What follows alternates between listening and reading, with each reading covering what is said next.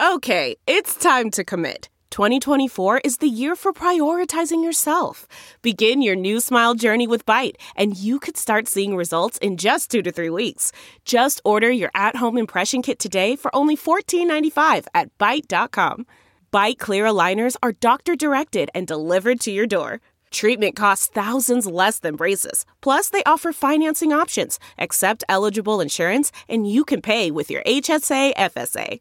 Get 80% off your impression kit when you use code WONDERY at Byte.com. That's BYTE.com. Start your confidence journey today with Byte. Hi there, it's Julia Louis-Dreyfus. You may know me from my podcast called Wiser Than Me, where I talk to older women and get their wisdom from the front lines of life. I was amazed by how many people told me our show made them look forward to getting older, which is why I'm here to talk about season 2 of the show. Sally Field, Billie Jean King, Beverly Johnson, Ina Garten, Bonnie Raitt, just to name a few. All hail old women. Wiser Than Me season 2 is out now from Lemonada Media.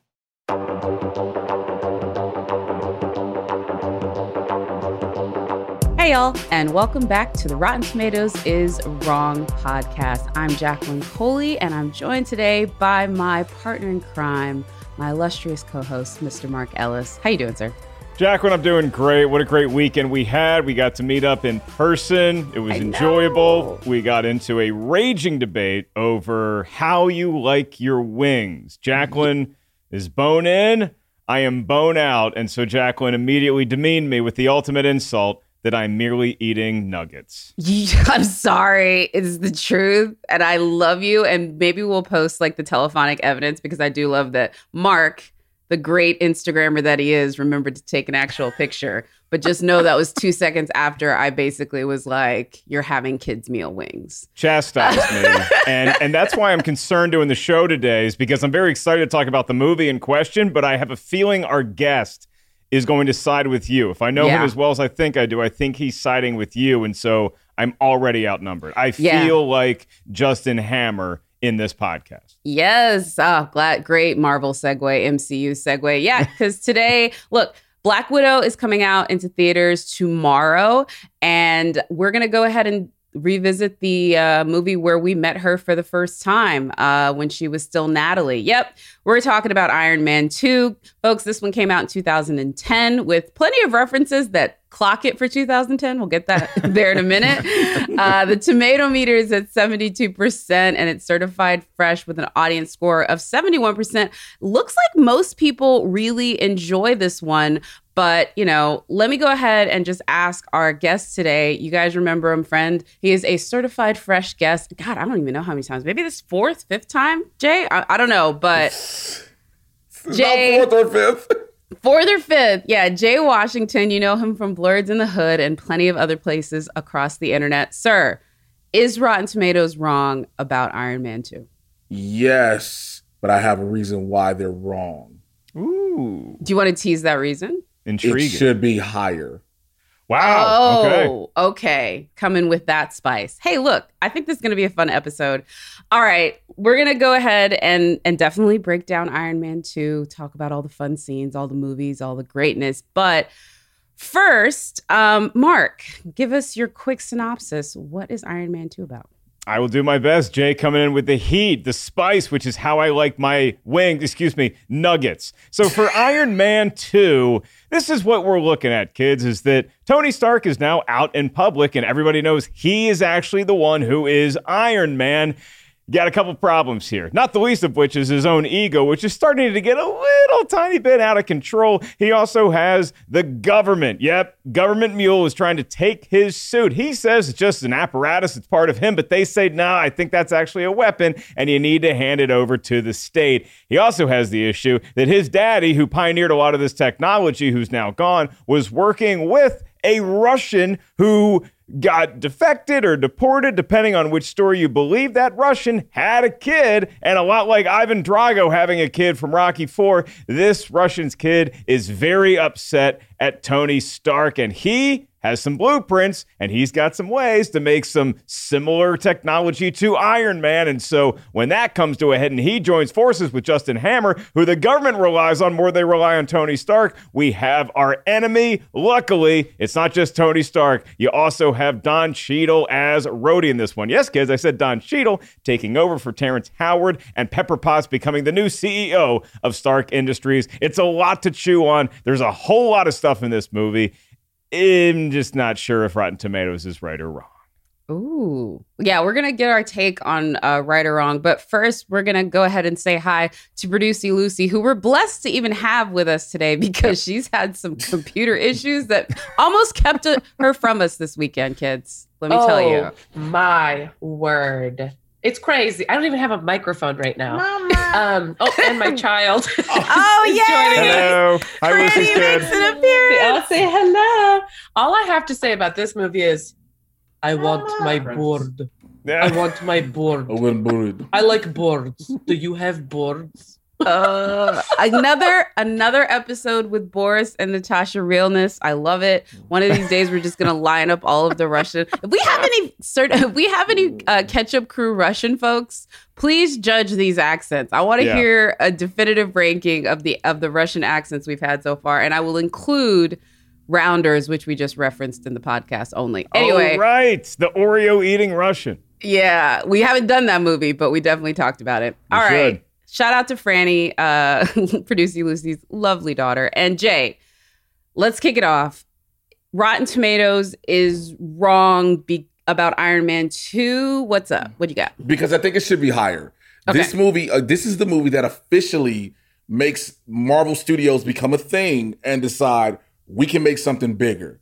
And you have a lot. At the time, we didn't know what to expect. We just had these one-off movies. You had Iron Man 1, you had The Incredible Hulk, and you're like, okay, we're doing Iron Man 2, and then we're going to start doing, then we're going to set up Thor later on, because the very post-credit scene when you see Thor's hammer, you have Tony's Demon in a Bottle storyline, which is teased, where he's an alcoholic, but they don't fully go there. But I'm like, I get it. You know, the Don Cheadle as Rhodey in the very first introduction in the Senate subcommittee here, when he's like, it's me, I'm here, let's get over it, let's do it. It was the best way to just drop all of that, not that you look different, everything. You know, you have Tony coming to terms with, like you said, he's an egomaniac because he's like, I privatized world peace. But then he realizes, oh, you can't do it alone. You know, you have all these things. Sam Rockwell is hilarious in this movie. Yeah. Like, we don't give him enough credit for what he brought to Iron Man 2. I'm hoping they bring him back in the Armor Wars series. Granted, now he didn't win Academy Awards. He seemed to be too busy. You know, but you all these things. Mickey Rourke, for what it is, again, he's coming off an Oscar-nominated performance in The Wrestler. You know, and when you hear Mickey Rourke is going to play a Russian, you're like, you sure about this? I mean, he looks like it. He could drink a lot of vodka. I mean, don't get me wrong. And for me, the very first time when we see him after his father dies and he does the terrible scream, where like, how many takes did they do with that scream until they just was like, you know what? This is what we're going to go with. We're not even going to try to go any further. But again, there's so much in how it builds up. I didn't even get to Scarlett Johansson. Well, we'll get to her. We'll get to her. I get it. But there's so much stuff that this movie does and sets up. Even seeing the clip from The Incredible Hulk when Nick Fury is giving him his assessment of himself. Like, you have to pay attention. That's the footage from when the Hulk tears up Culver University. So it was so much in this because it was building so much so quick. Yeah. And shout out to Jon Favreau, the director of this one, who, you know, he had a tall order with Iron Man, but this was even taller because, yeah, you're right. It's the building block of the Avengers. All right, Mark, I think I know what your thoughts are, but is Rotten Tomatoes wrong about Iron Man 2? I think Rotten Tomatoes is wrong about Iron Man 2 for the opposite reason of Jay, but I don't think it's so wrong that this movie should be below fresh. I think it's definitely a fresh movie. It was a very tall order for Jon Favreau and company to turn this around and get this movie made on schedule because it's just 2 years later. And Jay's right, we're setting up a lot for the future in here. But whereas upon revisiting Avengers Age of Ultron, which you did for the show, I saw a lot more that I liked in that, maybe even than I did when I actually saw it because it made more sense in retrospect. This one, to me, it feels slower. It feels like there's less life to it. It feels like we're trying to force a lot of Tony Stark fun into a movie that just doesn't have that overall magic feel of the first one. And I just don't get the sense of enjoyment in this movie that I got from the first one or from the third Iron Man, or at least the first half of the third Iron Man. So yeah. I feel like this is a movie that I can rewatch. I can enjoy some stuff in. I love the opening sequence of Tony arriving at Stark Expo. I thought that showed a lot of that life. And then I just felt like we were missing a little bit of that zest for most of the rest of the movie. I will agree with Jay that Sam Rockwell's great in it. Don Cheadle's great. And I like Mickey Rourke. I bought him as the Russian villain. I just overall didn't quite get that sense of magic that I got with the first one. And it's tough to compare this or any movie to the original Iron Man because that is sort of the gold standard. Yeah. I think this is a reversal. I always feel bad because I feel for like the past few episodes, I've been Debbie Downer being like, this is trash. But I had a good old time with Iron Man 2. I really felt this actually clicked in on something that I really like when they show the vulnerability of invulnerable characters. I love that because it is so delicious. And I think of a movie like Skyfall, like James Bond is the ultimate spy, but like after he gets shot near his heart, he's just like, I'm gonna go get drunk on an island and I don't really care about saving the world. And I think, you see the elements of that in this one, and I actually really enjoyed that sort of layer to Tony. It makes some of the stuff that happens later when he becomes so committed to saving the world even more, I would say, relevant and important. And also, I just like Justin Theroux's humor. I think the fact that they had a villain who's into whips and basically a BDSM harness, that's Justin Theroux. Yeah. Like, don't get it twisted. They could have done that character so many different ways. Like, again, on top of Boris and Natasha Realdas, like Mickey Rourke is giving his best effort to be Christian Grey. I mean, I'm so serious in this one. I did do a double take, and I did look it up immediately on my phone. Then I put it away for the rest of the movie. But when I saw the credits and I saw Justin Theroux was the writer, I'm like, wait, that the actor? And yeah, so no, I'm just an elitist, and I just assumed that actors aren't going to be able to be screenwriters as well, and I was proven dead wrong. Yeah, I think he did one of the Charlie's Angels, and I know he did Tropic Thunder. He's like he's done a few, and quite talented, and you hate them for that because he also looks good. It's like you can't be like talented, an actor, hot, and you're hogging it all.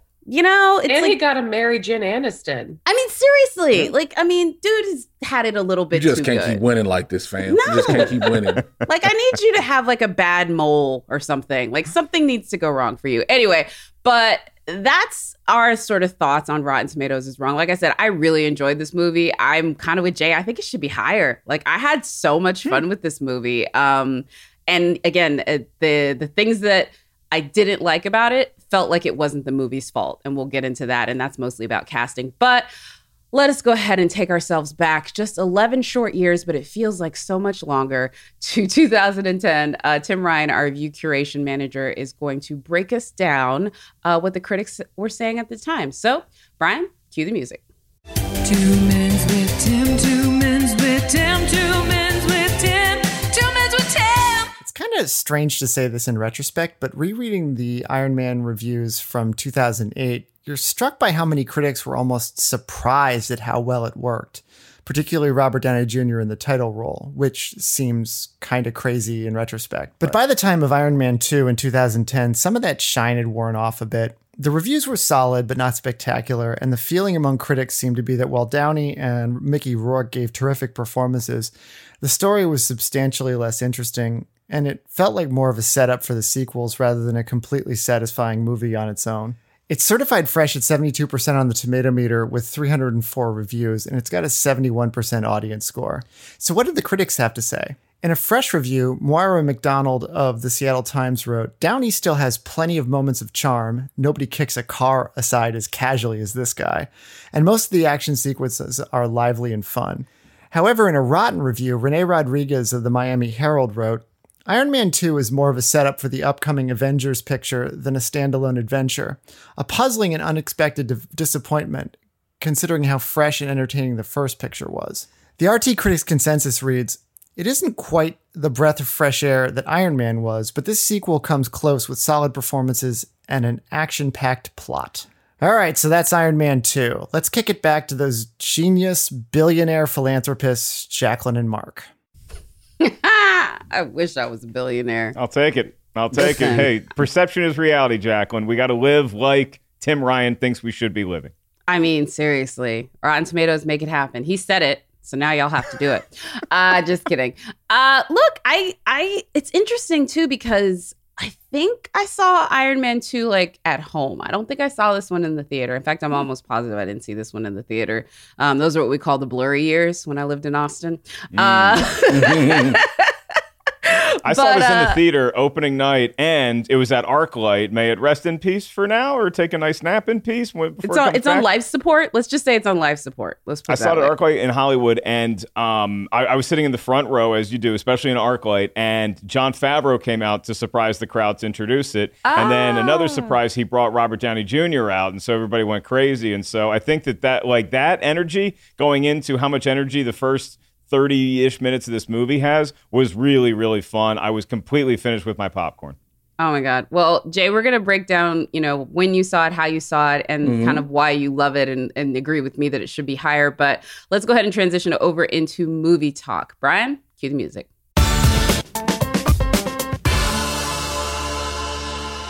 Okie dokie. So, Jay, where'd you see it? Where'd you see Iron Man? Ford City Theater. Ford City's a mall in Chicago, at the theater where everybody hung out at and kicked it, because of course that's what you do in the 2000s in Chicago, just kick it at a mall for some reason, because you didn't have no money, you just was there.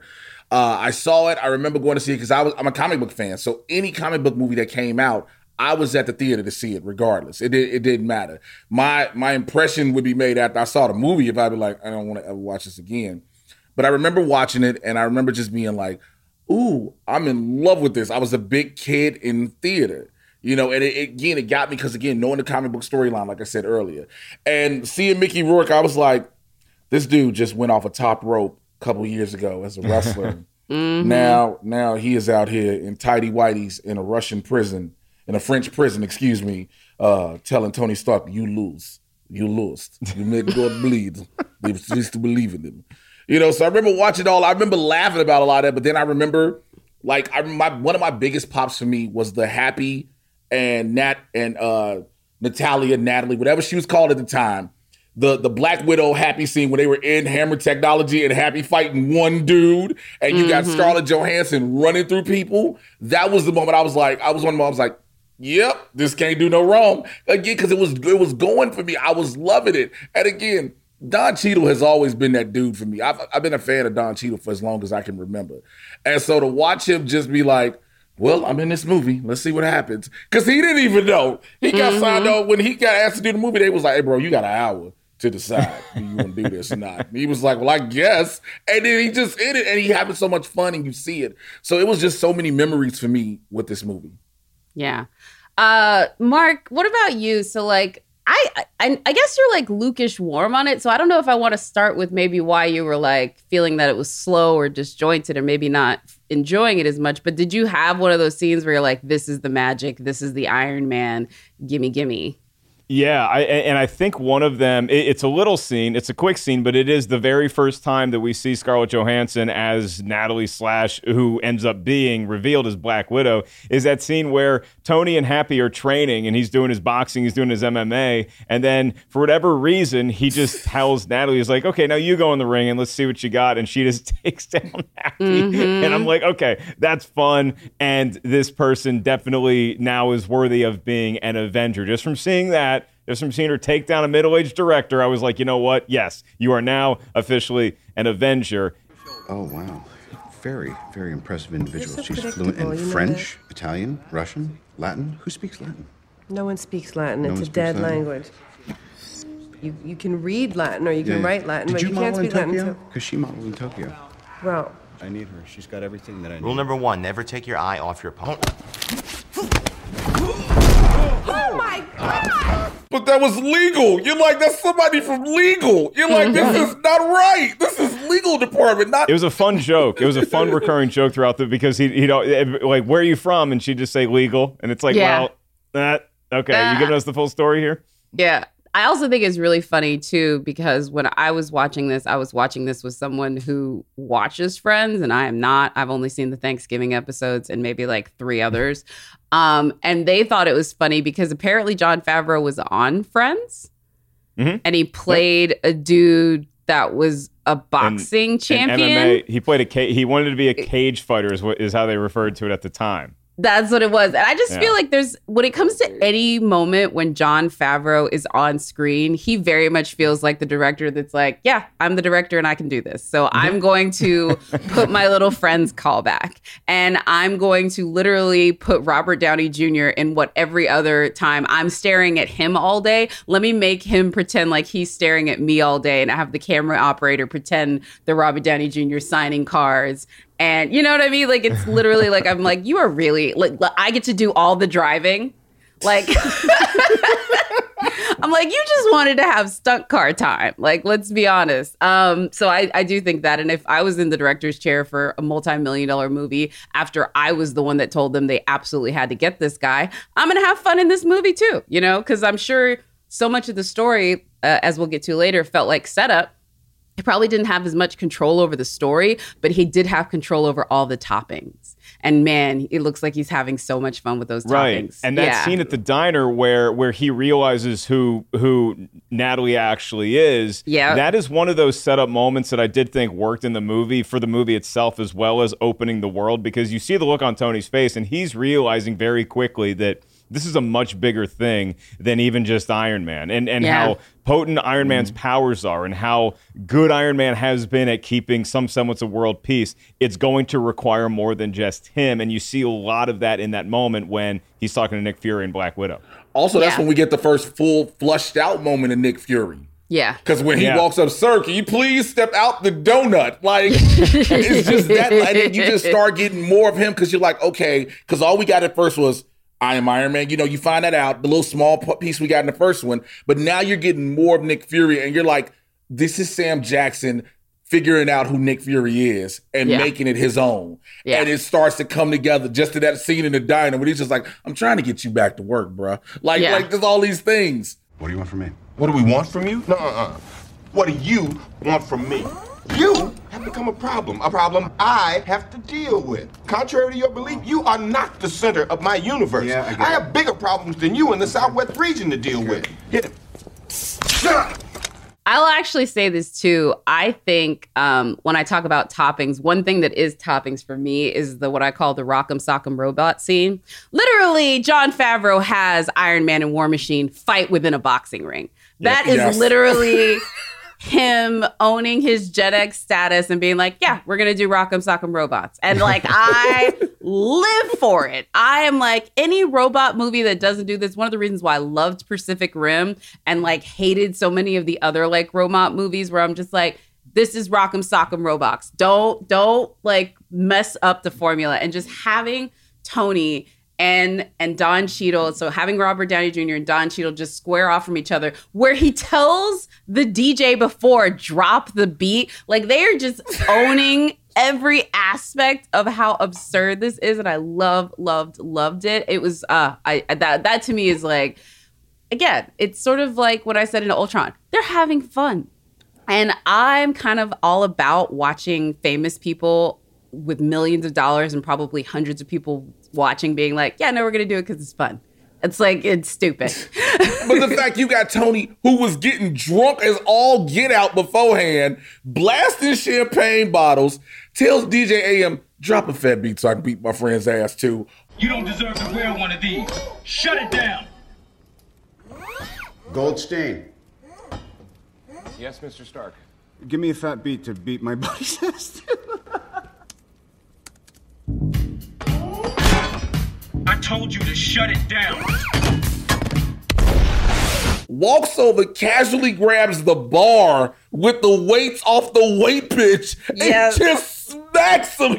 He like, now you gonna go ahead. Then hit him like a little child. Now go put that back where you got it from. Yes! It's honestly like, remember those Nerf bats? He literally hits him with that like you would hit your friend with a Nerf bat. Again, Jon Favreau is embracing every aspect of his childhood in this movie. I loved it. But I mean, it's interesting too, because the Justin Hammer character is like what Tony used to be, which is also kind of why I think that's so interesting, which is one of the reasons why I think you can't sleep on this one. There's a lot of Tony character development going from the moment when he gives Pepper the company, you know, in that scene at the very beginning when he's just like, I'm trying to make you CEO if you will just shut up and let me, which is as a type A woman, that's exactly like how that works, because you have to like stop talking and like trying to get something to understand. I totally understood Pepper's moment in that. And then she just sits there. Like that's some great like non-verbal acting by Gwyneth Paltrow as she just lets the weight of what he's saying sort of hit her. And in the back of her mind being like, but there's more to this story. Like it's more than meets the eye. I love that too. I like that correlation you just made between Justin Hammer being who Tony Stark used to be, good looking, slick, genius, but is just in it for the profit, doesn't really care about the human cost. The thing about this movie for me that I just didn't buy are scenes like that birthday party scene where the fight ended up being a cool looking fight. But even Tony, in all of his egotistical, bombastic, alcoholic self, I just did not buy any of that scene where he's shooting clay pigeons and he's putting people's lives at risk. That just never felt, even Tony drunk, in his darkest moment. He got drunk. He was getting drunk in the first one too. I just didn't buy. No, he found out he was dying. I did not buy him being that irresponsible. He found out he was dying. You literally have Jarvis telling him the thing that's saving your life is also killing you. Yeah. Then talks to Natalie and say, if you found out you only have a few moments left to live, what would you do? And she literally tells him, do whatever you want. I just whatever don't buy you it. want. I'm at the store. I have it in my hand. You're just charging me way too much money for it. He goes and pees in the suit, Mark. What do you need? He's like, people ask me, how do I go to the bathroom? And there's a pause and he just goes, like that. I buy the peeing in the suit. That little lift from Dirty Rotten Scoundrels. I do buy that portion of it, but I just don't think he's putting laser beams right above people's heads, even if he's hammered. I just don't buy it. Okay, I'll give you a little bit. There was some danger to that moment that is probably not accurate. But also, I'm looking at it like this is 30 minutes till midnight for him at that moment with no, other side to it. And so I think the absurdity of that is mostly relative to the fact that, like, literally, I mean, he's like, what, maybe a week, couple weeks? Like, he's like going up every 10%. And once he hits 100, he's lights out. And so I don't know. People get really morbid. Apparently, like, Anne Boleyn, when she knew that she was going to get executed, started like having all these like weird, morbid, telling people about the king's like sex life, like having all these weird things that she was telling her ladies in waiting. So I'm like, you don't know what you're going to do when you know that the axe is coming. That's the way I put it. Speaking of Natasha, though, or Natalie at that point, we'll talk a little bit about the casting in this movie because there's a lot of like switches and turns here. But I'll give it up for Scarlett Johansson as, the second choice. I think she does a really great job. And then later you kind of see where she is, even though in the back of my mind, I'm like, I want to see what Emily Blunt would have done. And I think seeing her as Natalie is the most believable part of the character. That hallway scene is great, but looking at Emily Blunt in Edge of Tomorrow, can't you just think like, come on, kid?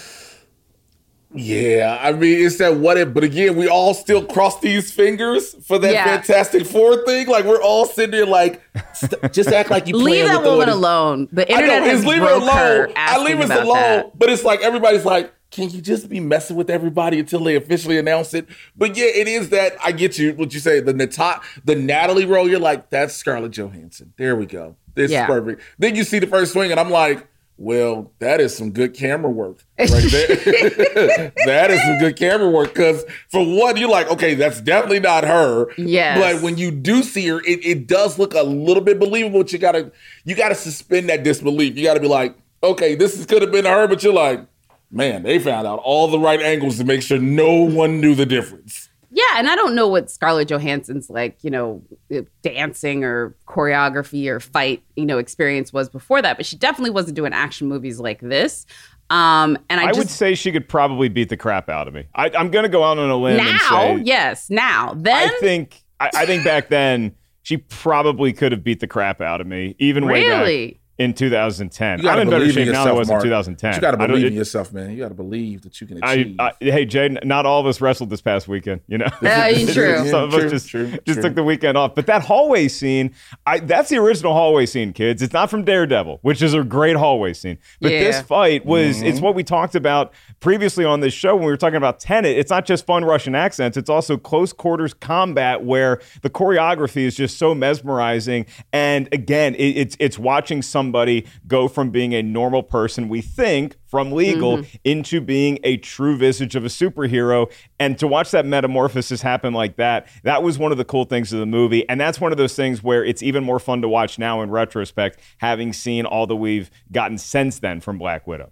Yes, and I will say this too, even in that respect with the whole Black Widow situation, Scarlett Johansson's been really big about giving props to her stunt women. She's done like a bunch of spreads. Heidi Moneymaker? Yeah, talking about how they are what makes her. And now, obviously, however many films deep, and she's about to finally get her own. It'll be interesting to watch Black Widow because I haven't actually seen Black Widow. I'm seeing it tonight as we're recording. By the time this goes live, I will have seen it. I'll see you there. Yeah, I'll see you there. But it'll be interesting to watch her this time because obviously she's got a few movies under her. You learn a little bit as you go, and I can imagine she's able to do more now than she was able to do in the first one. Or it could be the other way around, where she's just like, "Go ahead, sweetie. I'm gonna go hit my trailer." And guess what else we're getting? What? A lot more Russian accents. Yeah, more Russian accents. David Harbour. Also, what's her name? God. Florence Pugh. Florence Pugh. Yes, Florence Pugh, who I just love. I was not a fan of Midsommar, but she gave it her all in that movie. You mean the very crazy, this is why I go nowhere with white people sometimes movie? Seriously. Brother. Jay has told me on multiple occasions he's not going to go on the road with me because he's worried I'm taking him to some Midsommar-like ritual. Dude, and the brother the whole time, I'm like, listen to black people. They was telling you. And they just like you don't ignoring. Another thing, we kind of talked on it before about Mickey Rourke. I'm sorry. Mickey Rourke was our first entry of BDSM in the Marvel MCU. You cannot tell me different. Like, that is the most insane. Like, he's wearing a harness. And I know they will come up with some stupid reason why it was supposed to be there. But I'm like, the minute I saw it, I was like, oh, this is kink. Like, legitimately. Well, the harness and everything, but they should have told you why he had whips. I think that was the issue. The harness was to power the whips, but it was like, out of all the things you could have picked, fam, you just looked around the house when you were making this in a back alley Siberia home. You just happened to have whips that you were like, you know what? These will look good electrified. Like, what? Like... Can you also picture Mickey Rourke as like your neighbor in the suburb and he's out there with his parakeet and like on his lawn? Like, if he was in just a regular like robe or like just normal clothes and I saw him with a bird, I'm like, there's freaky things going on in that basement. Oh, you know that's how he'd mow the lawn. He would mow the lawn with the whips. It'd be like a giant electrified weed whacker where he's just going back and forth. And I really think, I feel for the character too, because the character, it seemed like he wanted to have those electrified whips, particularly with the purpose of chopping Indy cars in half. Like that's why he did it. And then the rest of the movie is like, well, now this is what I'm taking into battle. I wish I'd sort of modified my weaponry a little bit more, but man, what an imposing presence for a villain to arrive with, where he does not care about the cars. Indy cars go over 200 miles an hour, kids. They're just zooming by him. He does not care. He perfectly times the whips, and he gets a car rammed into his legs multiple times, and he bounces back from it. That is a guy hell-bent on something. A Rolls Royce hits him 4 times against a gate. But the scene that, again, shouts out to Jon Favreau and Justin Theroux, the dialogue that Pepper, Happy, and Tony are having at that moment where he's trying to get the briefcase. He like, so can I get? He's like, football? The football? Yeah. And Tony even tells Happy, were you trying to hit me? Like, who were you trying to hit? Were you trying to hit me? Can I get the football? Yeah.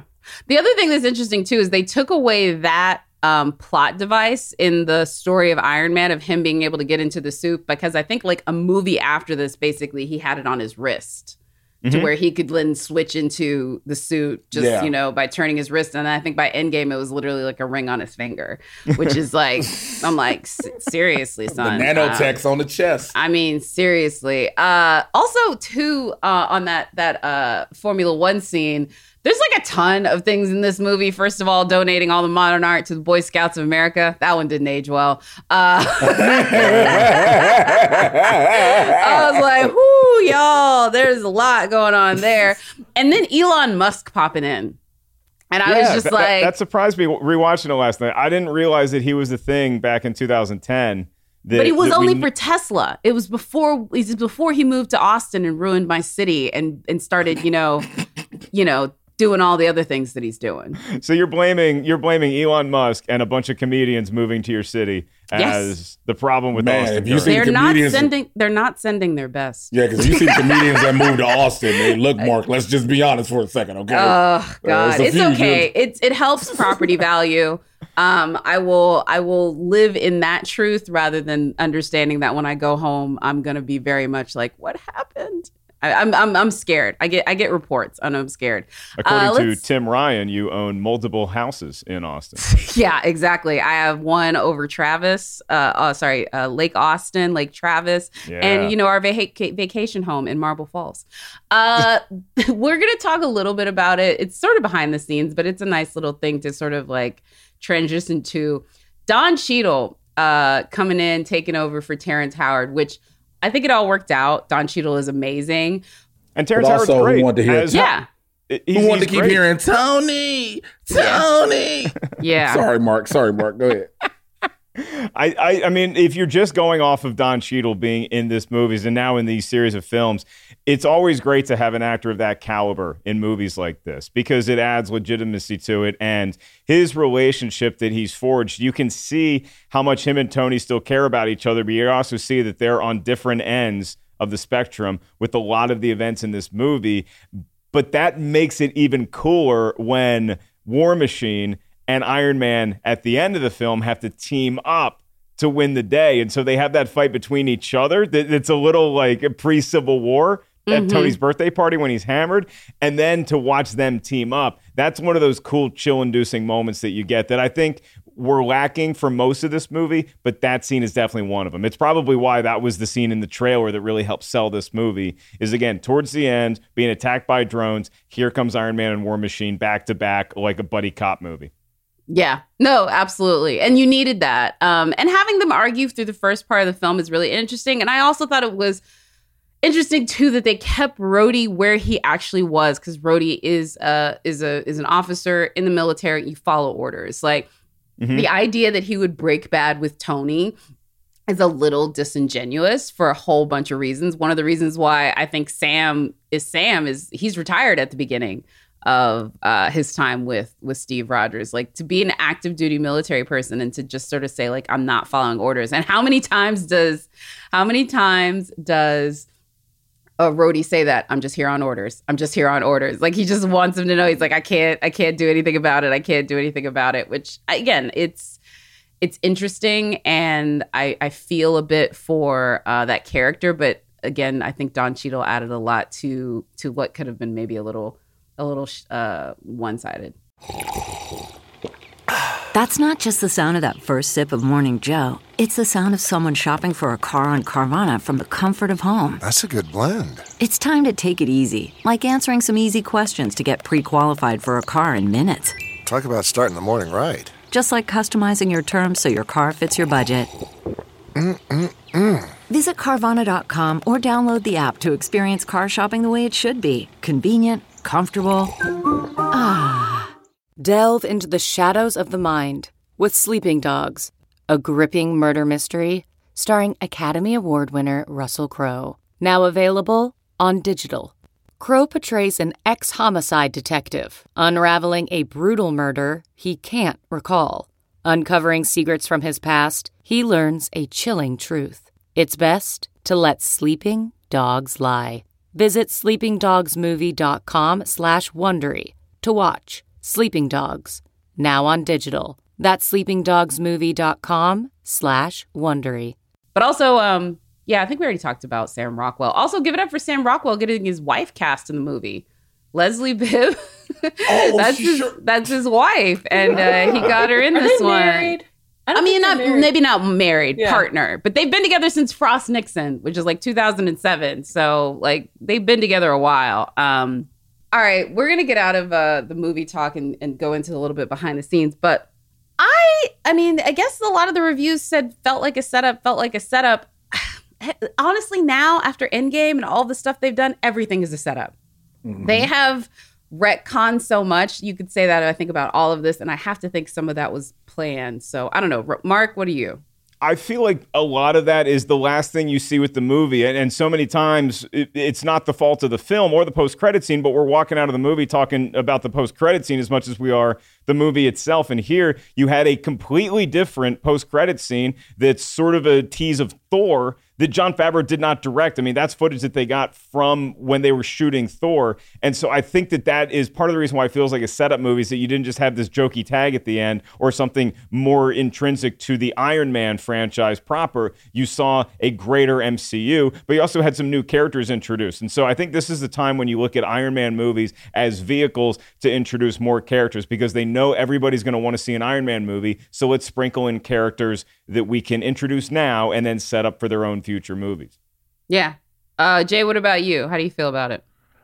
Again, I agree with Mark. Yeah, you set up a lot of things, but this is its own movie because it's the story of Tony Stark at the end of the day. You know, yeah, you have post-credit scenes, but we started getting post-credit scenes in Iron Man. You know, I'm here to tell you about the Avengers Initiative, which everybody loses their mind. You have it in Incredible Hulk. Have we talked to you about the Avengers Initiative? This is the one scene so far where you don't hear the words Avengers. You know, so at the end, you hear it in the movie. So everything they did, you know, for me, it was like it was its own film. Yes, it's building to something else. And like Jacqueline said earlier, in retrospect, everything is a setup.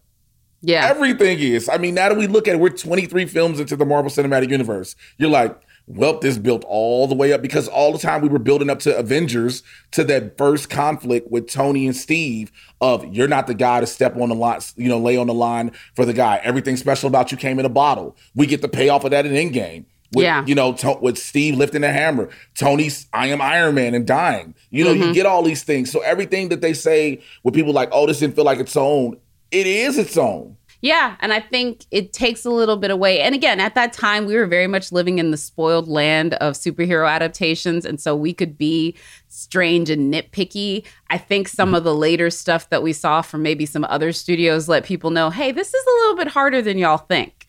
Making a movie that is setting up so much and having that movie at least be enjoyable on the way there, because there's a fine line between being a setup movie and being a patsy. You know, you don't just want to telegraph that you're just setting up. That's what I had the problem with one of those Maze Runner movies, is where the whole movie felt like it was just trying to get you to come back for the third one next year. And this one at least did a good job of keeping you entertained, although full well knowing that there's going to be a lot more movies. So start saving your money, everyone. Yeah. All right. That wraps up our movie talk section. Let's go ahead and talk about the behind the scenes, because this is another example of one of those movies. We had so much fun, but there was a lot going on behind the scenes. So, Brian, cue the music.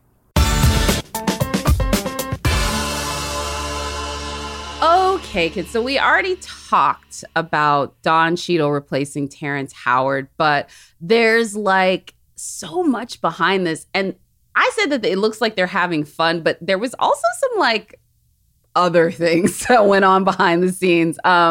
Mark, do you have your favorite, like, you know, Trouble in Paradise sort of pull from Iron Man that you want to bring up? Well, just the thing of Mickey Rourke afterwards complaining that he really worked hard to make this character multidimensional and give him a proper backstory and reasoning to where you could side with him in some regard. And according to him, a lot of that was left on the cutting room floor. And so with an actor of Mickey Rourke's caliber, you do want to see what else we could have had with that movie. And that bleeds into something else that we heard reports of, is that they were literally finishing the script as they're on set. And so it's coming down to the wire here, and you're pressed for time, so you can't get everything quite as fine-tuned as you wanted to. And I feel like Mickey Rourke's performance may have been one of the victims of those constant changes. Yeah, I mean, or maybe his character development. Maybe not his performance, but just his character development. Because I did feel like he gave a pretty good performance considering now knowing what you know as far as the difference. I don't consider him one dimension, even though he does. I mean, you see this and you understand why he is who he is. This isn't just some, random villain who just shows up with no motivation whatsoever. You understand where the guy's coming from. Yeah, absolutely. The one thing I will say, too, about this film is nobody, I think, felt 100% secure. Because if I look back at it now, I'm like, how does RDJ, who seems to be so like the captain of the ship and really, he pulled Justin Theroux into this, how does he let the Terrence Howard thing happen? That is something that always never sat well with me. It's sort of like, okay, if y'all didn't like him and you're okay with him being recast, but it seems like, I know they didn't want you as Iron Man, but after that success, don't you feel you could have been like, hey, guys, like, I'll take a little bit of a cut so we can get Terrence Howard to be in this movie? I don't know. Jay, what do you think? I mean, for Terrence Howard to wake up one morning having coffee and look at the paper and then find out he's been replaced is the hardest thing ever. Because that's the story, that Terrence Howard woke up in the morning, was reading the newspaper and found he had been replaced. Mm-hmm. He didn't even get told. Yeah. So it is kind of like, if you're Robert Downey Jr., you're like, yeah, you could possibly tell him, but there's also so many rumors going around. Like you said, Terrence Howard asked for so much more money, more than Robert Downey Jr., and he wasn't the star. Again, going back to what you just said as well, you had Jon Favreau who had to literally beg and plead, be like, yo, can we please get Robert Downey Jr.? Mm-hmm. And everybody was like, no, do you know his past? Like, there's no guarantee. He was like, trust me. And it sounds like it's a confusing thing, but it's not. It's like, how do you tell somebody, yo, they're going to recast you? How do you tell somebody in that? Part of Favreau fighting for Downey to be Iron Man was fought by Terrence Howard, because Terrence Howard was signed first. No, I didn't know that. Was signed first. Yeah, before Downey was cast as Iron Man, so Terrence Howard was one of the ones in the Downey camp. And so that's where the disappointment, just the weirdness, I don't know if they had a falling out or whatever it was, but according to Terrence Howard, Downey, he helped Downey get the job, and then when he found out he was going to be recast, he didn't talk to Downey for a period of months after that. And so, I'm with you, Jack. It never sat quite right with me. I know that there's got to be more to that story, but at the end of the day, we as the audience, we're still going to go see these movies, and Don Cheadle as a replacement is a pretty damn good backup to come in off the bench.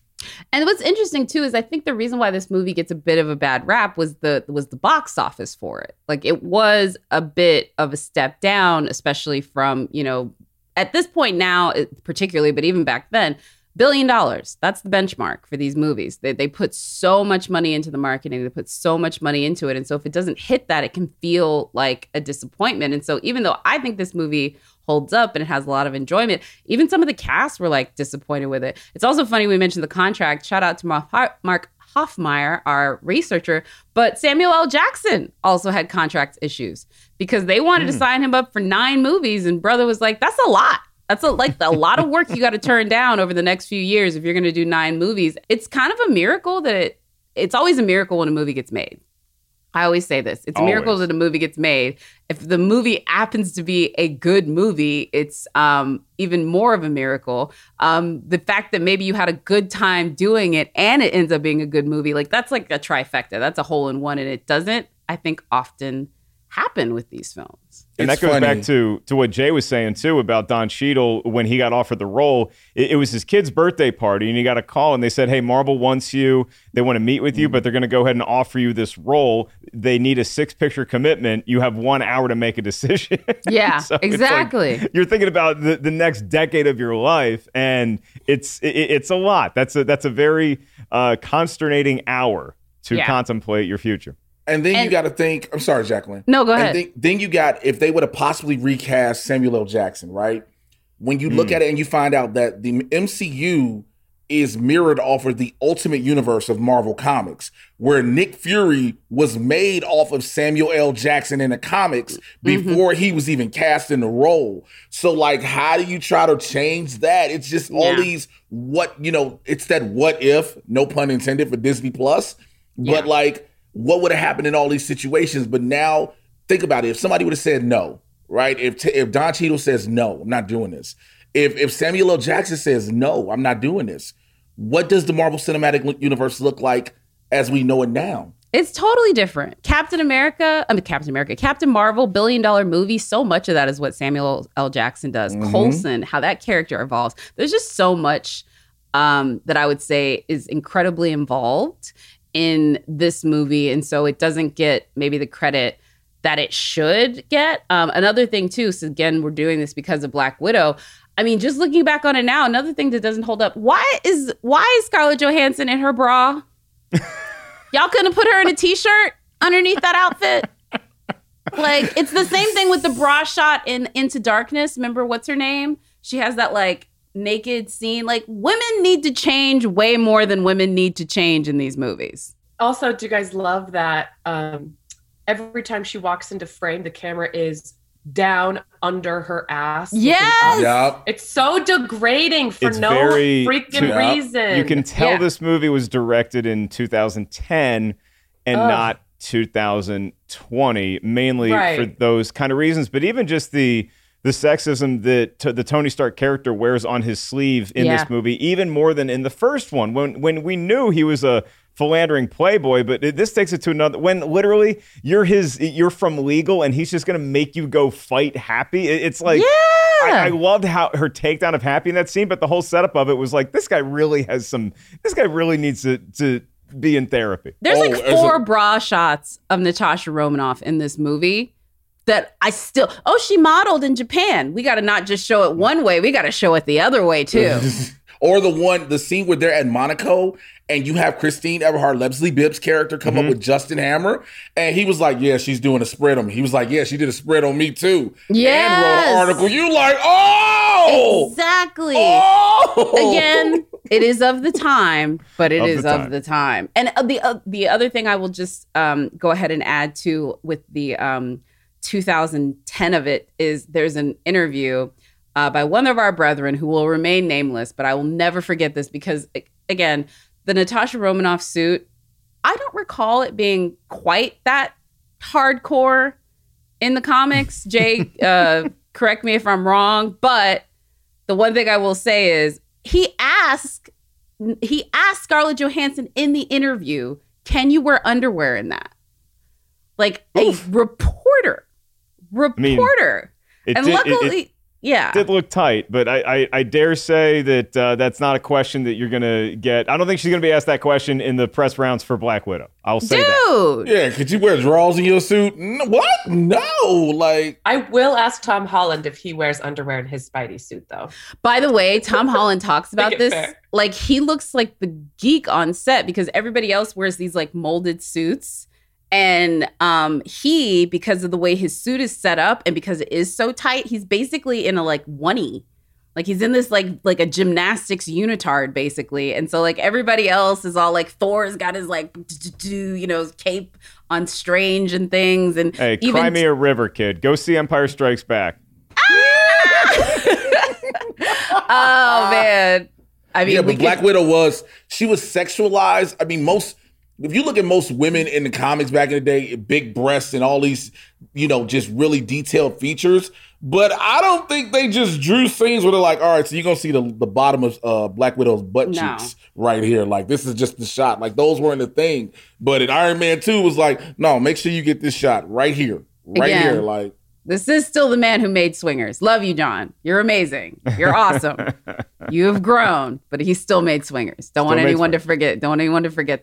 I think that was a Marvel thing, though, right? Yeah, it was a Marvel thing, too. It's not John going like, let's make sure to show her ass. And every time she walks onto frame, it's like, sex sells. But that means the ladies have to be putting it forward. Well, this is also 2010, and you have Michael Bay made how many movies that were literally pioneered that art of filmmaking of getting the shot from below looking up at, if it's a dude, it's a billowing trench coat. If it's a female, it's a billowing skirt, or it's jeans if you're lucky. And I think that that's just some of the 2010 of it. And that you look at this movie as a setup for future Marvel movies, and it does a great job of that. But you also look at it as, how do we course correct from being this overt in our testosterone? How do we actually control this and harness this a little bit more and make it more palatable for audiences of all kinds to enjoy? Yeah. Oh, I know how. You go to the Avengers, and the first time you see Black Widow, you have her in a chair being a spy in a sexy dress, and then she just whoops everybody. Yeah. But again, still boobs out. Yeah, that's boobs true. Out. Boobs out. Yeah, you're right. She didn't have to do that later. But actually, this is a good moment for that, since we're talking about sort of the way things line up. Where does this rank for you, Jay? Like, where do you put it? The Iron Man, like, what's the order? Which is the first, which is the last? As far as the Iron Man trilogy? Yeah. It's 1, 2, 3. It's automatic. Yeah. It's literally in order. 1, 2, 3. I think that's the easiest way to say it for me, too. I know there's people who, like, have written video essays and have made their entire personality around saying that Iron Man 3 is great. Oh, my God. If they don't sit down somewhere, I'm really the Mandarin. But I'm with you. I'm like 1, 2, 3. I don't think 3 is as bad as people give it crap for. Right. But I still think it's 1, 2, 3. Mark? 1, 2, 3. Okay. I'm going to be very frustrating on this. The answer is the best Iron Man movie is the first one. The second best Iron Man movie is the first half of Iron Man 3. And then I'll put all of Iron Man 2. And then I'll put the second half of Iron Man 3. And it's not just the Mandarin reveal. I at least like that that a machine this huge and this global as the MCU had become by that point was still up for taking risks like that. That's a big swing. And I'm not saying they knocked it out of the park, but I appreciate them taking the risk and at least sticking the bunt. Yeah. But there's other things that just bothered the hell out of me towards the end of Iron Man 3 where it just devolves so much for me that I put that half below Iron Man 2. And so, look, I can put any of these movies on, and if I'm just hanging out with the doggy on a Saturday, I'll probably finish watching whatever Iron Man movie I put on. I just enjoy the movies and that character and all the other pop-ins that we get that much. But Iron Man, the first one, is still the gold standard for me. Maybe in the whole MCU, to be honest with you. Yeah, okay. I don't disagree with that one. And that's actually a good place to go ahead and end this behind the scenes talk and transition to trivia / talk about the mailbag. So, Brian, cue us up.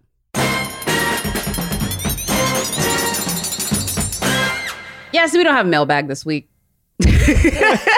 What a setup. What a tease. It was so wrong. It was like, this is going to be trivia / yeah, we ain't got that. Yeah, we don't have any mailbags. It's a lot of pressure on my trivia question. You can email us anytime. For future episodes, you can hit us up. RT is wrong at RottenTomatoes.com. That's RT is wrong at RottenTomatoes.com. We love hearing your comments, your suggestions for future movies. We love our certified freshies.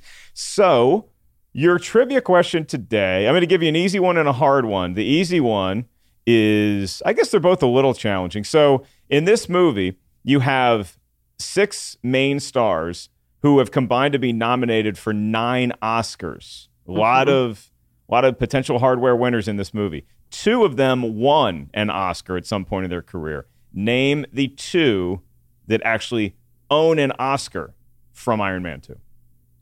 Oh, that's easy. Sam Rockwell and Gwyneth Paltrow. Very good. Very good. See, I told you there was one easy one and then a tougher one. So the tougher one, you may know the answer to this. Again, I didn't know Justin Theroux was a screenwriter until last night. Name the other sequel that Justin Theroux is credited writing. Oh, I know that. Jay? Sequel? It is definitely not a comic book movie, and it is, sorry to say this, I'm a big fan of Justin's acting. It's one of the worst movies I've ever seen in my life. Well, that speaks of volumes of movies. I've not even seen this, but I know give him help. There's a quote about ants in the first one, right? It's a comedy sequel, right? About supermodels. What is this? The School for Ants? Zoolander. He wrote Zoolander 2? He did write. He co-wrote it. He co-wrote Zoolander 2. And that's a movie that I hope we never do on this show simply because there is no Rotten Tomatoes is wrong about that movie. Somebody may love it. Somebody may love it. It's not as low as it could be if it's supposed to be that bad. The one part of that movie that is funny is when he runs into Sting. That part is funny, but I've never seen the movie, so never. You don't need to. I promise you. It's just like you never needed to see Caddyshack 2. You don't need to see it. I appreciate you for taking the hit for me to where I don't. I don't have to deal with that. Jay, sir, pleasure as always. This was. I love being on here with fun. y'all. You two are amazing. Like I love y'all individually as people. You know what I'm saying? Y'all are great phenomenally as people. Mark is like a superstar. I'm just trying to ride his coattails. Jacqueline, you just like the epitome of Black excellence in this space. Shush. You know what I'm saying? So I love being here with y'all. You know what I'm saying? Like it warms my heart. And Jay is booked for the rest of the month, ladies and gentlemen. No, kidding. That's how you do it. See? That's how you do it. But no, seriously, tell folks. Go ahead, Mark. Got to ask you, when you get wings, bone in, bone out. Well, I'm a grown man and an adult. Oh, no. So Here it comes. There's this thing called bone-in wings. Now, Yeah. when you're doing boneless wings, they're not chicken nuggets. You're just doing cut-up chicken tenders, Mark. I just want you to say, we're all aging, we're getting older in our years, and if you want to tell us all that you don't have back teeth, so you don't want to do chicken wings with bones in them, I understand that. That's what you're telling us. We have the technology to remove the bones, and I am taking advantage of science. What technology? We just cut up the chicken breast and just dip it in batter and fry. Don't do this. Mechanically separated chicken is a thing, but trust me, Mark, you don't want to go there.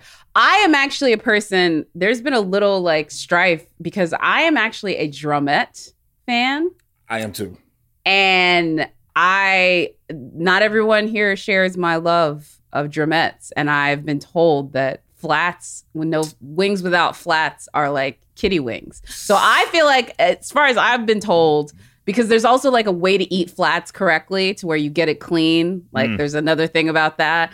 And I've been told that I have kitty wings. So everybody has their connoisseurs. And you know what, Ketchup Crew? Talk to us about your wing strategy. What are your favorite sauces? I want to know. Jay, let us know what you're working on real quick. So we can Absolutely. I'm working on not going to Wingstop, which is on the corner from my house, Data, after this conversation, because I can just walk to Wingstop. That is nothing but the devil. That's Satan right there. It's like, I'm going to tempt you to, boy, come on down here. I don't want them wings. It's good, delicious. It's garlic parmesan. Blurs in the Hood every Tuesday and Thursday, 2 p.m. Pacific, 5 p.m. on the East Coast. The YouTube channel, youtube.com/Blurs in the Hood. It's myself and Winston A. Marshall. We get you caught up in the world of pop culture, entertainment, news, sports, politics, and so much more from a Blurs perspective, and we are unapologetically Black. I'm on Twitter and Instagram at Mr. J. Washington. I got a lot of stuff going on different places. I would say find me there. Mad Titan Podcast, where I talk about all the Marvel and DC live action TV shows and movies. So I do all that on that. It's everywhere you get podcasts from. Love it. And since you're a man in the know, give us a quick movie or TV show recommendation. I'm a Samuel L. Jackson fan, so I will always promote Samuel L. Jackson movies. I've been watching Black Snake Moan because I felt like laughing, and I was like, this is the greatest, most hilarious thing I've ever seen in my life. Like, David Banner has a main role in this movie. Lord. I got to see it. Never seen it. It has a great... There's a great gif of Samuel L. Jackson that is from that movie. Yep. That him with the eyes out. But this is also a movie of its time. I'll just put that out there. It is also a movie of its time. We have to get out of here, but I want to make sure I give a chance because he is back on the road, ladies and gentlemen. Mr. Mark Ellis. Please check him out. Mark Ellis Live over at his website or on his Twitter, where you can link to the website because I know you have some dates, sir, and I want to make sure folks that listen to us can check it out. So thank you. I'll be in Seattle later this month, July 24th. I'm doing a cool theater up there. And then in September, NFL kickoff week, I'm going to be in Las Vegas at Brad Garrett's Comedy Club all week long from September 6th to September 12th. Then in between, you could probably find me in Hollywood at the world famous Comedy Store. Thank you for that setup, Jacqueline. You can follow her at that Jacqueline. I am at Mark Ellis Live. And next week, this is a movie that we've been waiting to talk about for a long time. We have talked about it. And this is one of the very first iterations, maybe one of the first conversations that Jacqueline and I ever recorded together was about a movie who has a new legacy returning to theaters soon. But we're talking about the original Space Jam, starring the GOAT, Michael Jeffrey Jordan. I know Jay agrees with that assessment. Yes, he does. Mm-hmm. Absolutely. The GOAT. And yes, we're not talking about his acting skills. That's a whole nother thing. That's a whole nother film. Anyway, this was fun. Thank you all so much for listening. Come back next week and join us for Space Jam. And we'll see y'all then. Bye.